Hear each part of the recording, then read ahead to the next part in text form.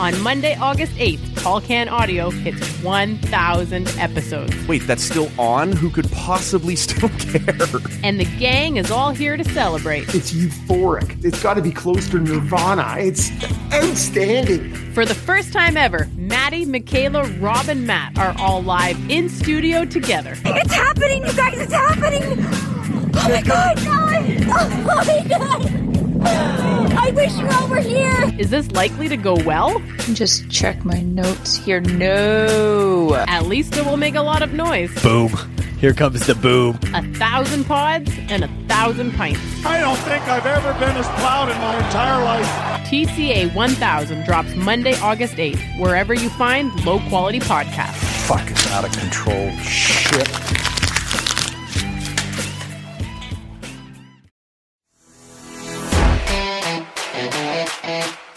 This is Tall Can Audio. We're not here to take part. We're here to take over. Nice to be back in the garden, eh? Woo! Hello and welcome to Tall Can Audio. I am Michaela. He is Matt. You can find us on Facebook, Twitter, and Instagram, all at Tall Can Audio. Matt, how you doing today? We won. Unfortunately, since I bet on the other team, we won't be going for ice cream after the game. I'm good. Are you a bet against your team kind of person? Nah, I'm just a cheap Simpsons quote kind of person. That's all. It's a little Chief Wiggum and the Lisa hockey game. And anyway, yeah, I'm good. Jays win it in 10 innings. Baseball season underway. We're off and running. I'm ready for anything now. How about you? Jays How are you doing? I'm doing. You know, I'm here. Preparing to be locked down once again. Preparing to be locked down once again. Yeah, like. Who knows what it is at this point? I know work was very busy today. Every time there's one of these announcements, it's a little crazy at the hospital. So I spent I was very busy today and didn't get a chance. I didn't even get to watch much of the Jays, opening day game. That was kind of a bummer, but I caught a little bit of it in the background. It was just nice to have some baseball on TV, right? Especially working from home at an afternoon start isn't all that bad on a Thursday. I see people calling it a mock down because, we're not actually locking anything down. We just like to sound tough. It's Dofo. That's a pretty good That's one. what he does. Yes. I'm with you. I was puttering away here in the studio today and getting some things, redecorating a little, to be honest with you. And so had the game on in the background and, people will be able to stay tuned on our Instagram at Tall Can Audio. I'm going to show some of that off a little bit, but yeah. Are you Marie Kondoing your studio there? No, nothing brings me joy. It's the middle of a pandemic. I had to pitch to everything I owned at this point, if that's what the standard was supposed to be. So, did you get into that at all? I never watched any. I know the concept. I know the name. I just don't. I never saw it.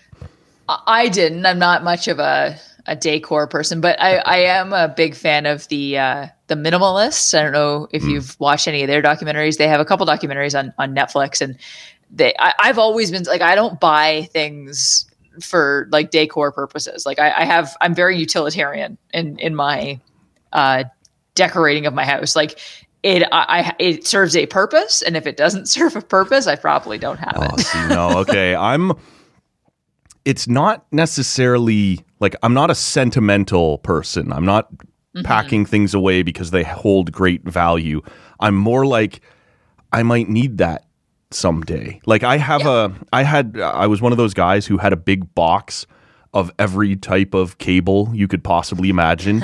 And this was like before the iPhone and the Samsung phones, where like each company, Nokia or whoever, like they all had their own proprietary phone cable. So I had like this box full of phone chargers for phones that haven't been made since like 2007. And I'm like, no, that could come back. Like it's never coming back. Nothing else will ever use that charger again. Throw it out. And like old, like just standard, I don't remember what they call it, but just for like cable TV, right? Cable has that one twist on. I had like 8 of those in this box. And this box like moved with me like 4 or 5 times. I'm like, no. And like it would come from a closet and then move into another closet and not be opened. And finally on this last move, most of the box was discarded. It was difficult, but that's so I am sort of a stow things away but you called it utilitarian. I am doing it with the thought that I might use this. I might need this. Exactly. But you I never never know. A good test, like I think Oprah used to say this, like if you haven't worn it, this was in reference to clothes, but if you haven't worn it in 6 months, throw it away or something like that, or a year, whatever it is. So I think there are certain things. And listen, like Oprah's I have a never junk lived drawer. in Canada. That's If true. I haven't worn it in 6 months, it just means seasonal, it's winter again. But like I've got a junk drawer with stuff that I'm never going to use again. And usually once every year, but let's be honest, once every couple years, we'll go through that junk drawer and just pitch, a bunch of stuff. You guys, no. If I have that drawer, it just sits there. I have DVDs and CDs that I don't think I still have anything to play them on anymore. But I'm like, no, those are not going anywhere. Like, so we have a whole shelf in our basement. I say that I'm very utilitarian, but evidently I have a little bit more than I lead on. We have a whole bookshelf in our basement that is filled with DVDs that we have not gotten rid of and we really don't use because most of them are on Netflix. But I'm so afraid that DVDs and Blu-rays are going to one day make some sort of vintage comeback and be useful. And I'm going to have thrown away thousands of dollars worth of DVDs, much like my parents did with the VHSs of my Disney films. You never know. I was just going to ask you, were you a Disney kid and did you have all those big box cartoons?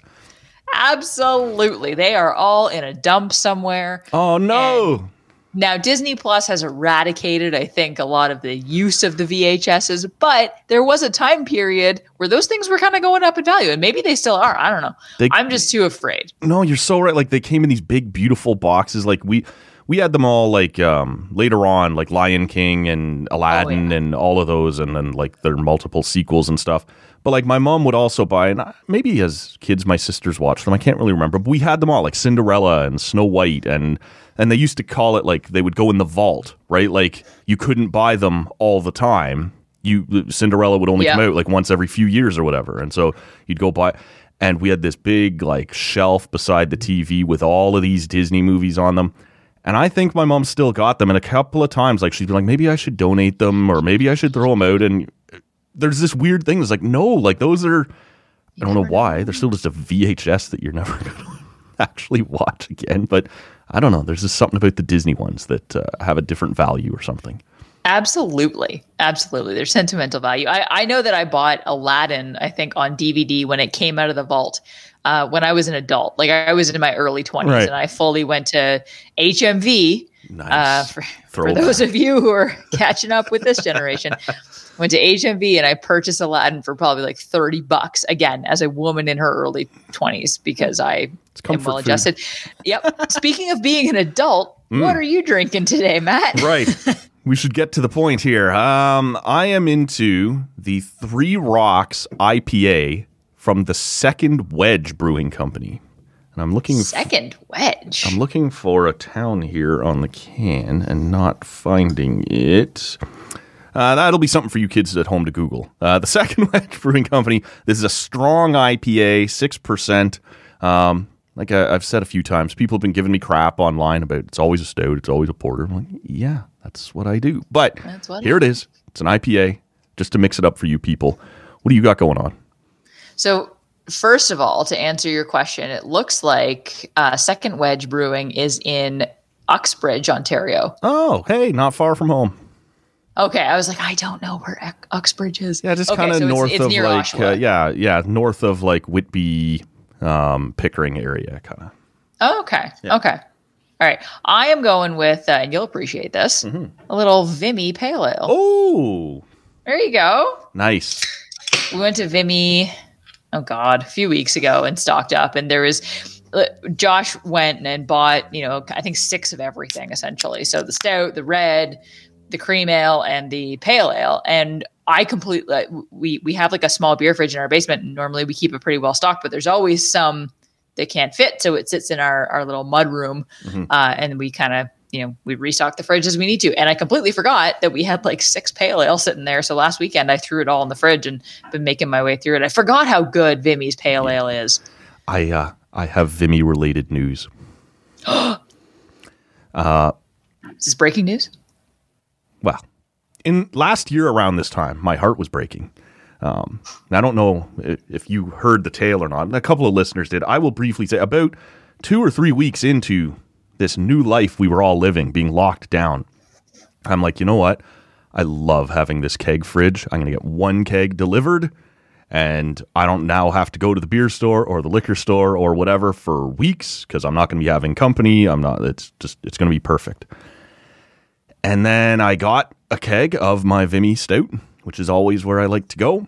And I woke up like 2 days later. And I was walking around. It sounded like my smoke detector was broken. Like it was kind of this long, constant, high-pitched squeal. And it wasn't like horribly loud, but it was pretty irritating. And I couldn't find it. Like I'm looking at my smoke detector. It's nothing. It's fine. I'm looking at the carbon monoxide detector. It's fine. And I'm looking around my kitchen. Everything's fine. My And I'm walking back across my dining room, and I stop dead, and my head does this slow, sad turn towards the keg fridge. So I walked over just to see. I unplugged the keg fridge, and the noise stopped. And when I plugged it back in, the noise was back, but much louder. And this was, if I'm being honest, the fridge was already on its last legs. It would do this thing like once or twice a day where it sounded like a jet engine taking off, which isn't normal for a fridge, really.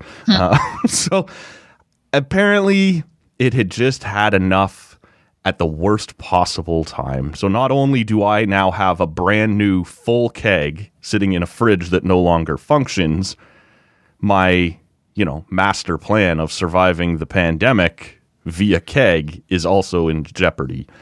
And I for like 2 or 3 days, like as long as it could stay cold unplugged, right, you didn't open the door much, I was pouring I have a couple of like home like growlers I've picked up from different things, so I'm filling those and putting them in the fridge. I'm filling those and taking them to my buddy's place who's a few weeks away, like, here, drink this please. And he's like, well, I have a couple empty growlers downstairs. I'm like, all right, like, hand them over. We're filling this up, trying to get rid of as much of this beer as we could. I'm handing it out to anybody in the neighborhood I know.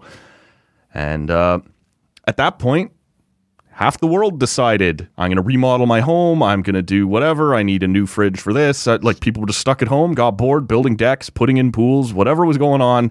Also included fridges. Couldn't find what we needed for a long time.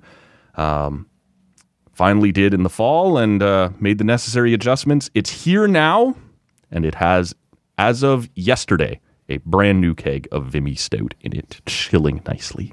Boom!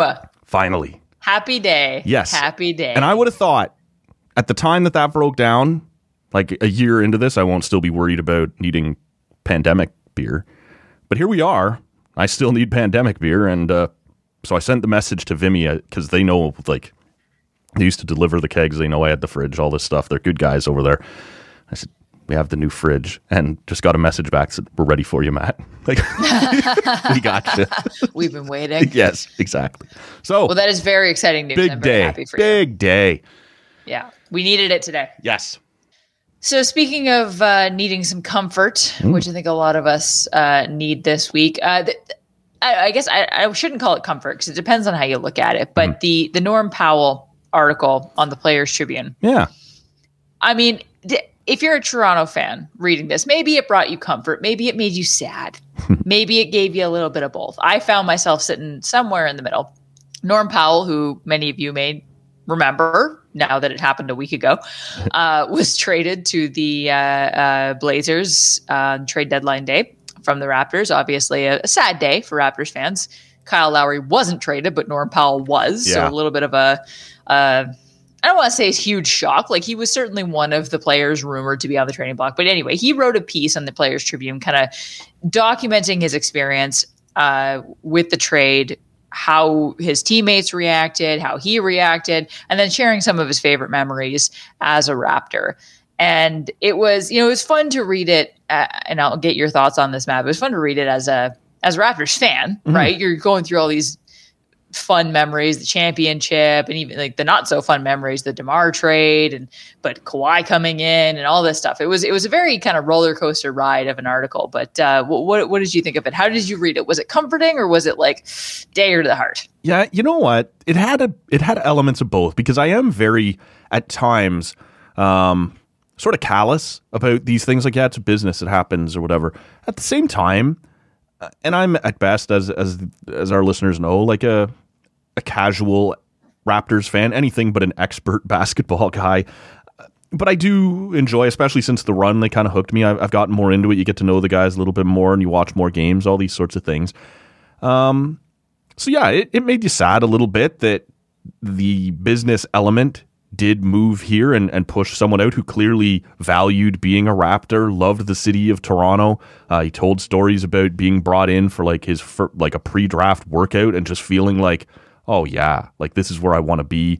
So I thought it was a really well-written thing. I think often they get help with these things, and that's fine.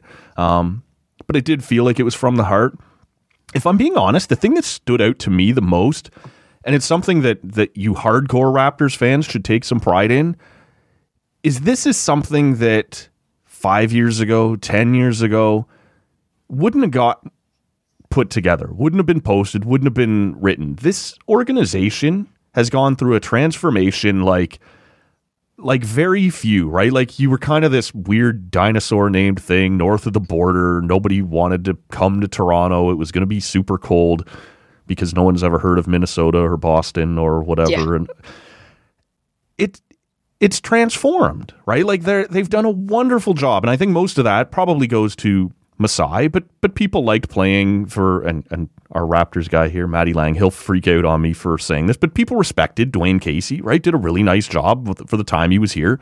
People respect Nick Nurse. People obviously respect Masai Ujiri, and they built a champion. They did what they had to do to get it done. And I just thought that this piece really illustrated nicely that they've turned that organization into something that players talk about and players enjoy and respect now. And whether you're going to be able to lure in the big free agent to come to another country, that's a whole other thing. But people don't look down their nose at the Raptors anymore. And I thought that was the first thing that jumped out to me, to be honest with you, when I read the thing. That's a really good point. And you're right. They've become I don't want to say they weren't, a world-class organization. I don't know much about how they functioned before, but they were the forgotten child of the NBA for a very long time. And you think back to the Chris Bosh situation where, with all due respect to Chris Bosh, he was a great player when he was with the Raptors, but then when he left and went to Miami, he said a few things that I think hurt a lot of Raptors fans, right? Like, it was different there. You just knew it was different. And you didn't get ESPN and, weird things like that. Like, what a weird way to carve. Who cares? Yeah. But that was, I think that was what Raptors fans were used to, right? Was just being this outlier. Yep. And the only Canadian team in an American league and often being forgotten. And then, when McGrady leaves and Vince leaves. And all that was, just burn after burn after burn. And it felt like, being a Raptors fan was, no offense, like being a Leafs fan. And for a very long time, I know they're good now, but come on. I'm not sure where this is going. But it just felt like it was so hard to take pride in being a Raptors fan.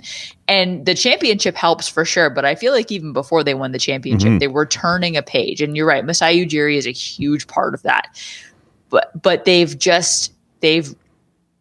built their reputation as not only a champion and a champion caliber team and a team that people want to play for, but a notable team. Yeah. A team that players not only are know about, are curious about, maybe want to play there, but players take great pride in playing there. The way that Kyle Lowry described it when he was talking to Norm Powell, and Norm Powell wrote about this in his article, like, you're a part of this history. Yeah. Right. What they've done in the last few years is historic, and it will go down in history. And, DeMar didn't want to leave, right? We traded DeMar, right? It almost becomes I don't know.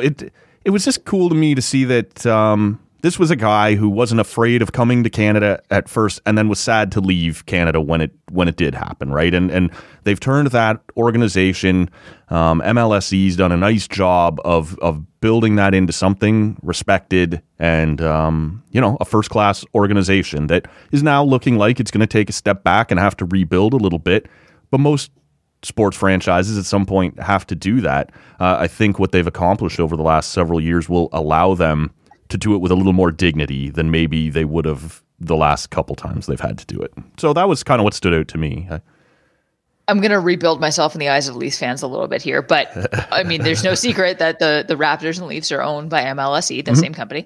And it's been pretty well known that Kyle Dubas likes to talk to Masai Ujiri and get tips on how to build a championship team. Does this make you, how does this make you feel as a Leaf fan? Are you comforted by this? Do you feel more secure in what your organization is building? I don't know.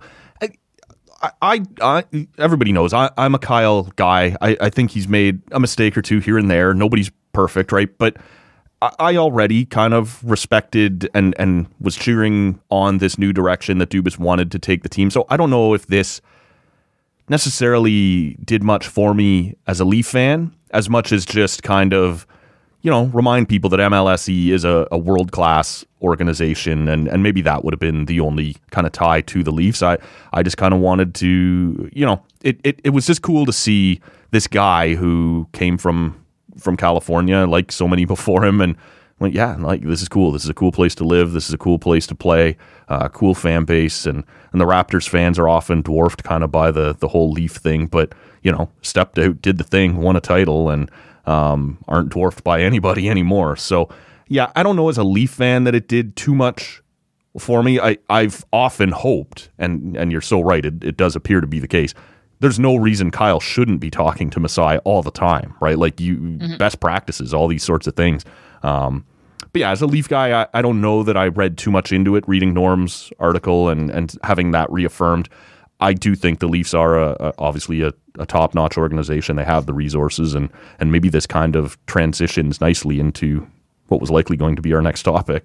That's exactly where I was going. So there was another article that was kind of circulated this week in The Athletic about Alex Galchenyuk and how, and I'll quote it, he was broken and the Leafs are building him back up. Now, I will add, he's 6 games in to being a Toronto Maple Leaf. So I'm just no goals laying, 3 points in 6 games, all assists, no goals. And there is something funny about the Leafs aren't broken, right? Like even as a long scarred broken Leafs fan myself, people who are top the division. Yes, that's right. But it's funny to me that Leafs have broken so many players / fans that they're now bringing in a broken player to fix. I did enjoy that, but I'm sorry, continue to tee us up here. Well, no, that brings up a good point. So I don't necessarily disagree in principle with the idea that Alex Galchenyuk may find a role on this team. Mm-hmm. He's playing with Nylander and Tavares already, so right away his line mates are exponentially better than they were on the 4th line in Ottawa. Right. And he got some time in the AHL to kind of work on some of the basics. At least that's what the article talked about. I've never read an article that spent so much time talking about a veteran NHLer getting time in the AHL. But I get the sentiment that, hey, they're hoping to really give him time and space to find his game again. But and I think that 3 or 4 weeks down the line, if Galchenyuk had kind of continued this and maybe put up a few goals, this would have been absolutely spot on. But it just felt a little too early to me. I get that. Like he's 6 games in, man. Yep. And we've seen, this is not the first time, he's on his 6th team in the last 3 years. This is not the first time we've seen the will Galchenyuk find his game in this city on this team. Right. He's been to Pittsburgh, narrative. Which also had some stars that had a hard time getting him going, right? Yeah, exactly. Pittsburgh knows what they're doing. It felt like very typical Toronto Maple Leafs, very specific article, media talking about a very minute topic, but we're also in the middle of the season. And I get that you got to find storyline somewhere. Right. And this is, I felt it was a little too premature, but I don't necessarily disagree that maybe this is where I hope Galchenyuk can find his game or rebuild his career, because you never like to see, guys who put 30 goals up on the board. Yeah. Third overall pick. A very offensively talented player. You never like to see them fizzle out in quite the fashion that it looked like Galchenyuk was. Yep. But I do feel like it was a little premature. Where did you land on this? And this is why I wanted to discuss it with you, knowing he had come from Ottawa. And frankly, I believe when we talked about it at the time, you were in the same boat. I can't remember for sure. I know I was sort of like, give this guy a shot, right? Like he spent some games scratched, give him a look, see what he can do. And as it went on, it wasn't working, and that's fine. Maybe he would have turned it around, maybe he wouldn't. I'm with you in the sense that, can we get him to score a goal before we do the Alex Galchenyuk is fixed article, right? Yeah. And I don't know that that's necessarily what this was. What stood out to me, though, that I did find interesting, and this is sort of the contrast that I wanted to discuss with you between Toronto and Ottawa and the way they do business and the size of the organizations and the willingness to spend from ownership and management and stuff. As a Leaf fan, this is what I want them to do, right? I want them to go find the guy who clearly has skill, clearly has talent, and put him in your system where you're spending more than almost anybody else on player development, on skating coaches, on video coaches, on analytics, on physio and, being able to study his actual body movements. I want them to get that guy and see, right? I even thought, to be honest with you, it might have been a little too early to put him in the Leafs lineup.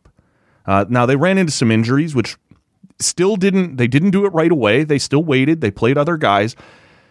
But if you are, there's a cap, right? You're not allowed to spend this much on any more than this amount on players, and then in off seasons apparently the Leafs are breaking the cap circumvention by opening their practice rink or something. I don't know what everybody's whining about today. This is what you should do. You should have all these coaches. You should have all this kind of staff. You should go find the guy who might be on his last rope, which is sort of what this article indicated. You cleared waivers, or bring him in. That was the thing that kind of weirded me out, though. Sorry to interrupt you about, and I think it was about getting a contract off the books, but it's like Galchenyuk cleared waivers and then the Leafs traded for him. Why didn't they pick him up? Was it about just getting, I think they got rid of 2 contracts. That was part of it. Yeah, you traded 2 for 1, which freed up a roster spot, but also, if you claim him off waivers, he's an NHL contract. He counts against the cap, and now you have to put him on waivers to send him down. If you let him clear, then trade for him, you can send him straight to the Marlies. He's not counting. It's making sure he's going to be a minor league guy when you pick him up, right? Okay, that makes sense. I should have researched that, but I remember thinking, like, why is this happening? But that makes complete sense. So yeah, like, to me, this is the type of thing that you do still have. As a financial powerhouse in the league, you do still have the might to go out and get it done. I don't know if Alex Galchenyuk's going to be anything. He's on a line with John Tavares and William Nylander. They're going to make a lot of people look really good, right? He should have 3 assists in 6 games playing with those 2 guys. They're going to bury some. I want to see if he can. Maybe he's a placeholder if they go out and trade for a top 6 forward. We'll see. I thought the article was interesting because Dubas, who I'm on the record as being a bit of a fanboy for, and the article says he looked at Galchenyuk and said, that player's broken and I think we can fix him. Good. Let's do that, right? Let's see if they can use their financial might to take some risks, take some chances, bring guys in and see because they did it with Tyler Ennis, right? They've done it with other guys who look like they're kind of on their last legs. Come in, work with our medical staff, work with our coaches, and we'll see if we can put you back together. And Tyler Ennis is never going to go back to being a top 6 forward again, but he's got jobs ever since, right? He's back in Ottawa. He's out in Edmonton. He's able to play. So that was the part of it that I thought was kind of cool as a Leaf guy. Wasn't necessarily so much about Galchenyuk, because the jury is absolutely still out on that, but just the idea that this is one area that teams like Toronto, teams like Montreal or New York, I don't know who's doing what, but Toronto absolutely, that's what I want to see them do. As someone who trusts Kyle, yeah, cool. You think you can fix that guy? Let's try and fix that guy. Absolutely, and this is what championship teams do. And if the Leafs want to be a championship team, which they are obviously hoping to be this year, this is the year. This is our time. This is the year. plan the parade, man, that no one's going to be able to attend. This is, you look at the Chicago Blackhawks, for example, right? What did? They had a core of players that they inserted depth guys around and just cycled those guys out year in, year out, right? Sometimes they brought them back, didn't always go well. But Alex Galchenyuk is that quintessential player who you bring in for very low dollar amount, low cap hit, low risk ultimately, who has the potential playing with the right players to put up some points. And that is all they're asking of him, is to just basically sit here and we will give you the puck. Please score. And he is like, I know that he has struggled in recent years, but you saw a very, I'll say, singular flash of it in Ottawa. Okay. With one goal that did stand out to me because he has that scoring instinct. He has a great shot and he can get into the right places. I'm not going to judge his current abilities on his play in Ottawa because he was playing on a fourth line with Austin Watson and like someone else or something. Yeah, like this is the part that I'm having trouble with too, right? Like the jury's still out. We'll see. He's gone from playing with very little help to playing with like elite top end help. How much of each end is him, right? Like I think that's the part we're still waiting to see. I haven't seen enough out of him yet that says the Leafs shouldn't be looking for a top 6 winger if they can find it. But I am fine with him there for now, right? Like essentially, Leaf fans should look at it. We lost Jimmy Vesey and now Alex Galchenyuk's in. Fine. That's a great point. Right? Fine, right? Like that worked. I'm good with that. Is a top 6 winger really what the Leafs need right now? Like, and I'm asking that somewhat ironically, but somewhat seriously, because I've heard that a lot. And to me, like, I know they've done a lot of work to fix their defense. I feel like goaltending is really where they need some help right now. Yep. But you're not going to bring in, and we talked about this last week, you're not going to bring in serious goaltender help at the trade deadline. But you roll with Jack Campbell, see what he can do. Yep. But do you think that they need a top 6 winger? I don't think offense is their problem right now. Most of the time. I realize they've had games. They have games where as powerful as their offense is, they look like they don't know what to do with the puck. But by and large, I feel like I can get justifying bringing in a depth winger or a depth forward, but top 6 seems bold to me. They haven't found, someone they love with Tavares and Willie yet. That they just, it hasn't been there. I've been fine with the defense. Like they went from kind of a 25th, 26th place defense to kind of 10th through 12th right now. Like that's a pretty good, especially with the money they're spending on it compared to what they're paying up front. I don't have a huge issue. I got to be honest, like, Brody has been everything we've needed him to be. Hall, I think the Hall for Norris talk has mellowed out a little bit over the last few weeks, as it probably should have. Honestly, but he's been fine, right? He's okay. I don't know what defenseman you would go at. Like a lot of Leaf fans for a little while were clamoring on the Ekholm thing. Again, left side, like. I guess you could put him on your third pair and bump Dermott out if you want, but is that the best use of your assets, right? I guess if you could find somebody better than Justin Hall to play the right side on that second pair, I'd probably do it. But even on the third pair, like they've been fine. I just think you need a little help. I'm not out there calling for Taylor Hall. I don't want to do that. I think that guy might be broken. And being in Buffalo breaks people. It just kind of happens. Yeah, I don't know. That's a risky move and I don't know what the rest of his cap hit is for the year. It's obviously not that much, but he's making quite a bit of money. Yeah, like, and you only have so much left too. So, like, to me, it's all relative. I just don't think that's the spot I would do it. People have been talking about Granlund out of Nashville. I would be interested in taking a look at that. Palmieri out of New Jersey, that might be interesting. Like, couple of good two-way guys that maybe would fit there. I don't know that we badly need help in the top 6, but I think I would feel better like you said, you're not going to get a goalie, and I just don't really know what you're going to do on the defense. Like Bogosian, I was not happy when they did that, and he's been fine. He's been better than I expected. Not, oh my God, he's so great, but fine as a third pair right defenseman making $900,000, whatever he's making. He's been fine, right? So you could upgrade in some of these places. I just think they feel like if we're going to win scoring at will, right? Shooting the lights out. That's what they're built to do. So bring in somebody who can help do that, but maybe with a little more edge, like a Palmieri or like I said, Granlund can kill penalties. He's good in his own end as well as being a good offensive player. So those would be more the kind of second tier top 6 guys I would be looking at. I don't want to do the Taylor Hall thing. I don't think that's going to work. No, that's risky business. Yeah. I completely forgot what I was going to bring up. Final Four. I brought my A game today. Yes! We got Final Four basketball to talk about. We sure do. The NCAA Women's Basketball Championship, not called March Madness because that is withheld from the women. And because it's April now. Oh, yeah, that's true. It's April Madness now. Yes. Haha, we will rebrand this. Hey. Yeah, the Women's Basketball Championship is in the Final Four. I don't know, Matt, if you caught the I've been watching as much women's basketball. You've been tweeting up a storm on it. It's been crazy. I have. Yeah. I apologize for anybody it's who follows awesome. me for hockey reasons because all I've been sharing is women's basketball. It has been entertaining as hell.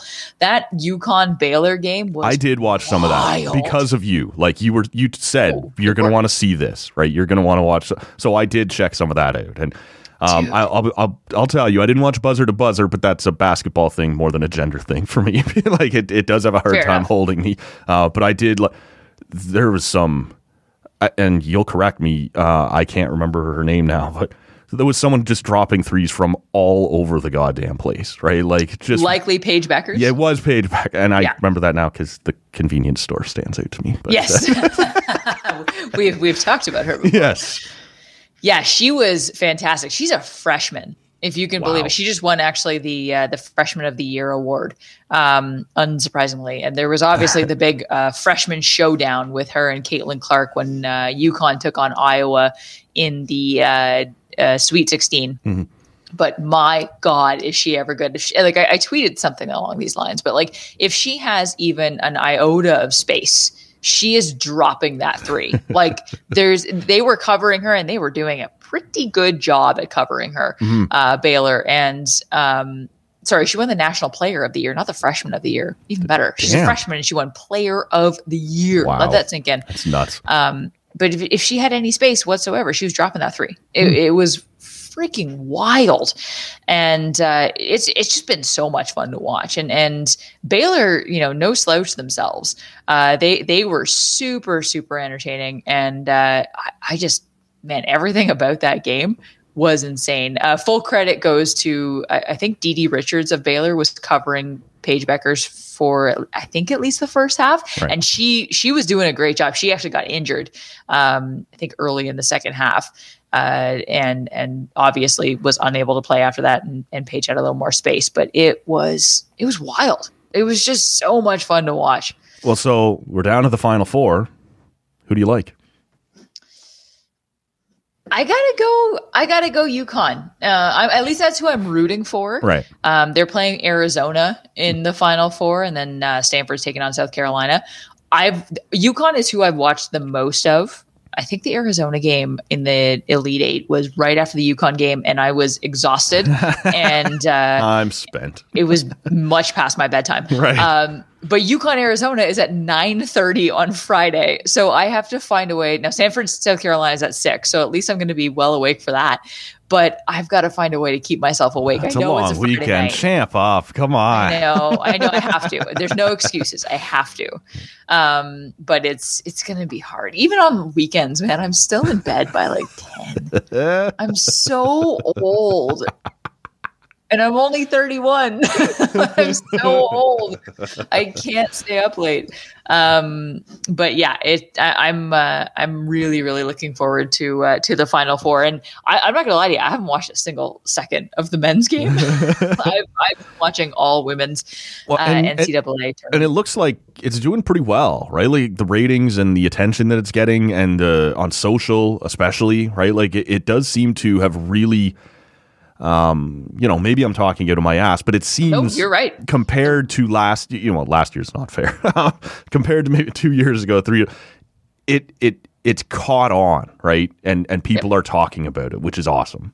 Absolutely. There's I don't have the numbers in front of me, but there's been some. I don't think we have ratings at this point. No, we have. We've over 1 million people. I'm sure I think we've seen tuned some, into the Elite Eight. I think I saw it was up like 30%, which is nuts. Yeah, and they've been talking a lot about the social engagement as well, which has just been through the roof. So people are talking about it. But if you're looking for reading material, I highly recommend checking out the Washington Post article about the NCAA and their essentially blatantly lying about the amount of money that the women's game brings in. We'll tweet out the link. Yep. I can't remember exactly what the title was, but I think it was on the day of the Elite Eight game between UConn and Iowa. Sorry, Sweet 16 game. The Washington Post dropped this article that basically said, like, we know, what's the main argument been for any dejectors of women's basketball throughout this, right? Well, the women's basketball doesn't bring in any money. Doesn't make the NCAA money. They lose money on it, which, first of all, let's pretend that's true for 1 second, which is not. The NCAA says and that they are not about turning a profit, but they are about investing in sport. Sure. So theoretically, that's definitely what they're about. Exactly. So if we're going to go by that rock solid logic, shouldn't you be reinvesting any profit you do make in the game itself, aka in the women's game? But the problem is, the problem is there's no way, based on what the Washington Post article goes into, and I'm paraphrasing everything, so I really do recommend you go read it. But what they go into, we'll share the link to it. But what they talk about is there have been independent financial analysts who have gone in and looked at the financial records that we do have available to us, which is not everything, right? There's a lot of the finances of the NCAA that we don't see. But based on the information we do have, there is no feasible way that this sport does not make money. There is, I think the Division I women's basketball program brings in something like $1 billion. It's $1 billion program. They have 77 sponsors for this year alone for the women's game. There's no way this sport for the NCAA does not make money, but this is what we're told. Because what happens when people think that a sport doesn't make money? No one questions why you're not investing in it. Yeah. Right? It's easy to throw away the reason you gave the women a weight tree and a few yoga mats. Yeah, seriously, the gym out of a Motel 6 was dropped into the March Madness. Sorry, I know we're not allowed to call it that. Oh, yeah, and you also withhold the March Madness brand from them. Like there's so many layers to this. It's so complicated to explain, but basically, we are being lied to when it comes to, the women's game doesn't make any money. That's what they want us to believe. Yep. And I know I sound very like tinfoil hatty. It's what they want us to believe, man. But we're not going to question their lack of resources in the women's game when we think that the women's game doesn't make any money. But it just doesn't. The numbers don't add up. Nope. There's no reason to believe that the women's game doesn't make money. You don't have to push very hard to get me to believe that the NCAA is crooked as fuck. And so, well, that's the thing. Am I surprising anybody? Yeah, honestly, right? Like, to think that they might be screwing with the women when they screw with everybody is not hard for me to believe. And yeah, it just so happens that the women are getting worse than anybody else. So, there's no way that this isn't financially viable, that this isn't profitable, right? When you start to break it down, when you start to take a look at everything that goes into it. Now, we can talk about comparing if you want, but not until you're ready to compare what you're putting into it and investing in it first, right? Like, it has to be some sort of an equal playing field before it's even fair to start to make these comparisons, right? In terms of return on that investment. Well, there is no return on investment if you don't invest. That's sort of how that works. And that's the thing. Like, again, let's pretend like this is true and the women's game doesn't bring any money for the NCAA. It's not a fair comparison when The women's game is given so few resources, marketing dollars. It's not a level playing field compared to the men's. Not at all. The men's are given everything. Yeah. And it's the same across most women's sports, right? Like, there's again, not the same funding. The men's tournament is given everything. The men's players are given. That's very true. They're given the way better gym, student whatever. athletes. But the student athletes are given shit from the NCAA. Oh, jeez. Yeah, again, like breaking news, It's the NCAA messy, has been lying to It's us. so gross. And it's just, I get so sick of this men's versus women's because it's apples to apples. It's like having two people race when you have one person start an entire lap behind the other. Yes. It's not fair to go, well, that person's better because they won. Like, no, they had a much better starting point because they're given more funding, they're given more resources, more training, more better food services, better facilities, more marketing dollars, more marketing attention, more promotion. Like, how many women's tournament commercials have you seen? Oh, not many. Yeah. No, the hypothetical. Yeah, no, view, exactly. right? No, I hear you. And I saw somebody on Twitter, was asking one of these basketball writers covering the tournament, some asshole in the comments, don't look at the comments, folks, ever, said, well, which would you rather watch if they were both on, the men or the women? He goes, I would have no way of answering that question. The women have never been on. Like, I don't have that option. Exactly. We haven't conducted that study yet because they're not both on, right? So at least not to the same degree. And despite what a lot of people think, like, the men's sports receives government funding at many levels, right? Mm-hmm. And the women's game doesn't, or receives pennies by comparison. So until we are looking at equitable support, I'm not saying the same amount necessarily, but equitable support, because you have to start somewhere, right? I'm not saying that they should be making millions or they should be given millions or whatever, but they have to be given something to get to the point where they're making millions. Yeah, where you have a shot to make them, right? You got to give me a platform. You got to give me somewhere to, like, look no further than the U.S. women's soccer team, right? Yes. I don't think it's breaking news when I tell you that they're kind of good. Yeah. And, they're number one ranked in the world, and they have been for years. They've won 4 straight FIFA World Cups. Well, what was it that was just last week that you posted? My God. Quoted? It was like the United States will not be going to the World Cup or something like that. And you're like, the United States. Yeah, so the men's team didn't qualify for the Olympics. And everyone was saying that the U.S. soccer team will not be in the Olympics. Right. And many people, including myself, went, hold up. There will be Americans. The men's team is not going, but the women's team is going and is probably going to, at the very least, medal and is really expected to leave with gold or nothing, right? Yeah. And they've been fighting for years for equitable pay, and they're not given it, despite the fact that, Megan Rapinoe has talked about this a lot over the last few weeks. They fill stadiums, they get ratings, they're entertaining as hell. They become a GIF every time they play. And they win and have consistently for decades at this point. Well, I'm pretty sure, they do. Are there not like pro women's soccer leagues in Europe that do sell, maybe not 100,000 seat stadiums, but certainly fill stadiums, right? And have successful professional leagues that people want to go and watch. Yeah, absolutely. And we just don't see the same support there. And just to touch on the language thing for a bit, I do think we need to start saying men's sports, men's basketball, men's hockey, whatever. Yeah. We've made men's sports the default for too long, right? And that's where we run into trouble, where we say, the U.S. soccer team isn't going to go to the Olympics. Well, actually, the U.S. soccer team is. It's just their women's team. Right. And if we change the way we look at men's versus women's sports, with men being the norm and women being the exception, or women being the addition, maybe we change the way people view them. And I know it's such a minor detail, and a lot of people don't think it's a big deal, but it is. It's one of those things that it's almost like an unconscious thing where you just look at men as the norm and women as the other. Yes. And that is where we run into a huge problem with detractors of it, right? No, you're right. Why does one, like you said, one needs a qualifier? Well, why? What's the difference, right? Or what? Exactly.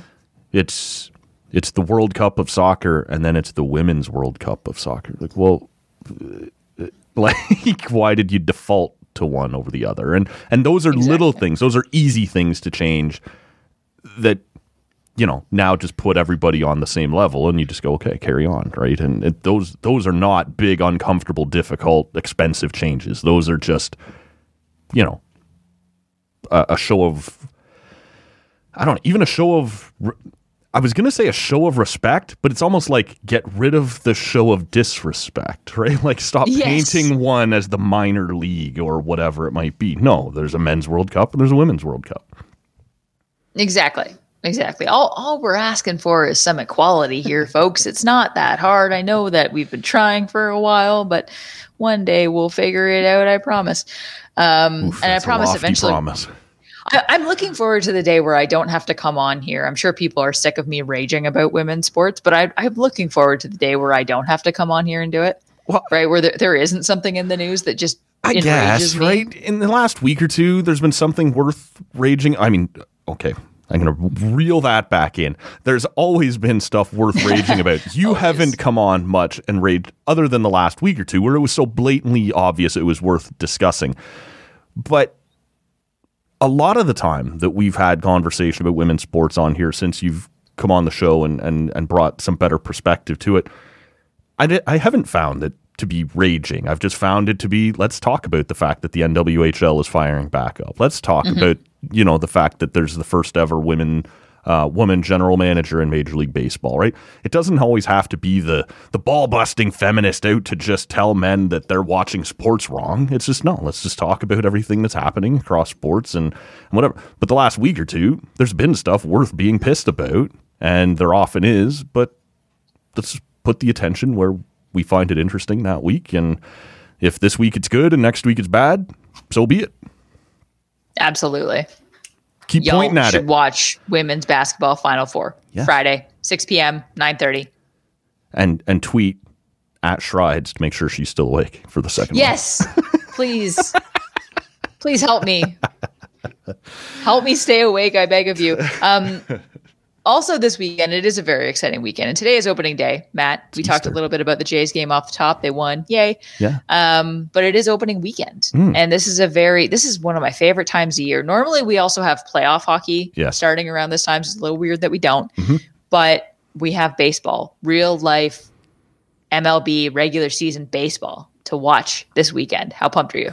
I'm all in. Like, baseball's one of those things for me every year that's like that comforting friend all summer. Like, it's there every day. You turn it on, even if it's just on the radio while you're cleaning the house or doing laundry or nursing a hangover on the couch or whatever might be going on. It's there every day. I'm glad it's back. I'm more than mildly concerned with the crowds we're already seeing on the other side of the border. That's out of my hands. You people down there, you do what you got to do. I think you might be a little crazy. This was fun. I did have the opening day game on before we recorded this. While I was puttering away in the studio, Ryu looks good. Went 5 1/3, 4 hits, not bad at all. Only 2 runs against. Garrett Cole looked good. Vladdy looks like he's barreling up the ball nicely. We're gonna get Springer back here in a couple of days. It looks like within a week anyway. I'm stoked for this baseball season. The Jays are going to be exciting. If you missed it on Wednesday, we had Andrew Stoughton, previously of The Athletic, previously of Drunk Jays Fans, now writing for thebatflip.ca. Really good writer. Check his work out at thebatflip.ca. But he teed up the season, teed up the Blue Jays really nicely. It was a fun conversation. Just everything that we can expect out of this team. I think the pitching staff is concerning a little bit right now. We'll see. But 1-0 as we sit here and record right now. I'm ready for baseball. How about you? Absolutely. On pace for a 162 win game season. Let's do this. Not jumping to conclusions at all. Yeah, I'm with you on the pitching thing. I can't remember who said this. I wish I could credit them for it. But someone on Twitter, when it was announced that Ho-Jin Ryu would be the starter on opening day, someone quote tweeted it and said, yeah, who else would be? Seriously. Like, Ross Stripling, come on down, man. It's your day, or whatever we're doing here. That was one of the things we talked to Stoughton about. It was like, this management team is so weird with the things they find to be secretive. Like, they treat it like the nuclear football, that they're our only possible ace is going to start opening day. And it's one of those things that if they had just come out and said it to the media, everyone would have went, yeah, we know, right? Like, obviously. Yeah. But they treat it like this big secret. Like, yeah, we get it. No. And the injuries are a little frustrating. When I found out George Springer wasn't going to start the opening game, I got a little panicked. Yeah. But I realized he's not out for long, and he should be back very soon.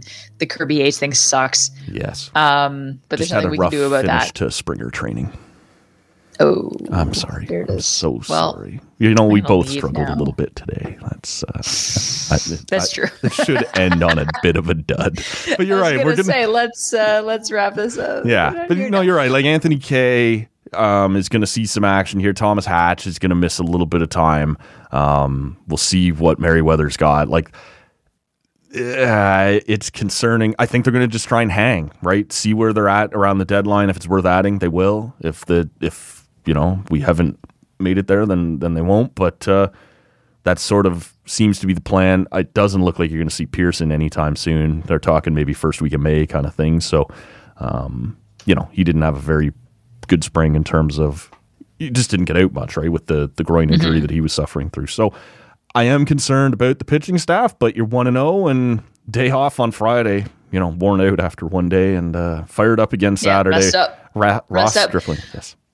I will say I got to watch maybe like 2.5 innings of the game today because I was just really busy with work. But I got my eye on Vlad. I think a lot of people have their eye on Vladdy this year, right? Good. It looks good. 42 pounds lighter than last year.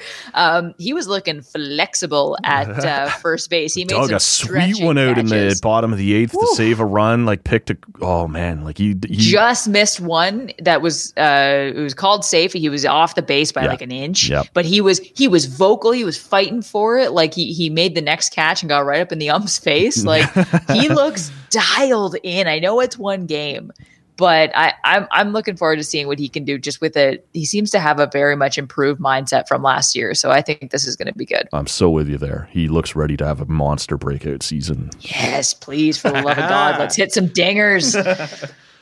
All right. Well, I think that's a pretty perfect place to wrap it up. I didn't get to ask you though, Matt, how is the beer? What did you think about it? Pretty good.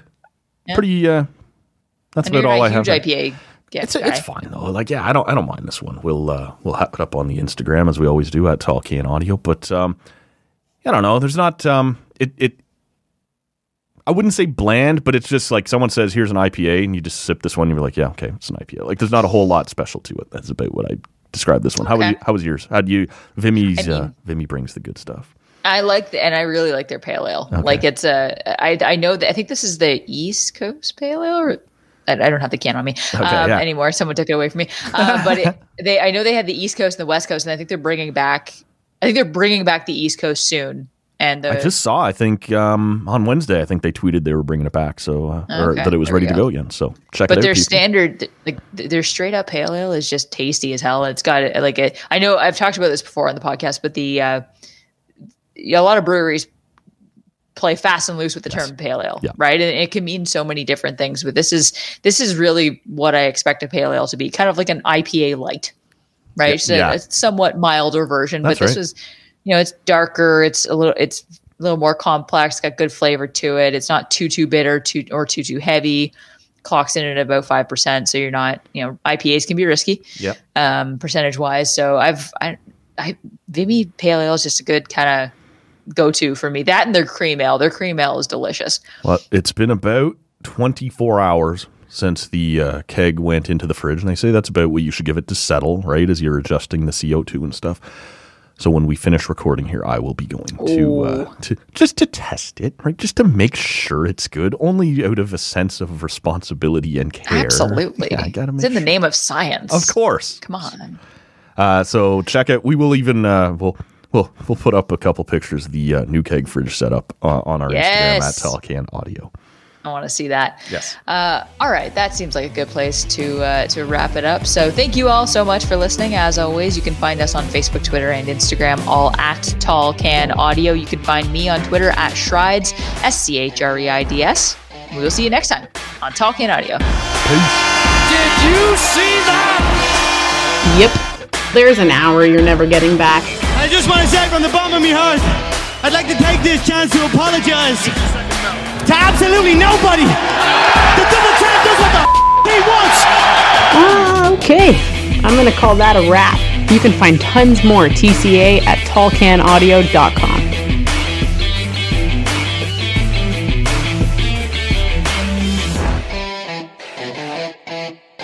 Ba-dum-bum.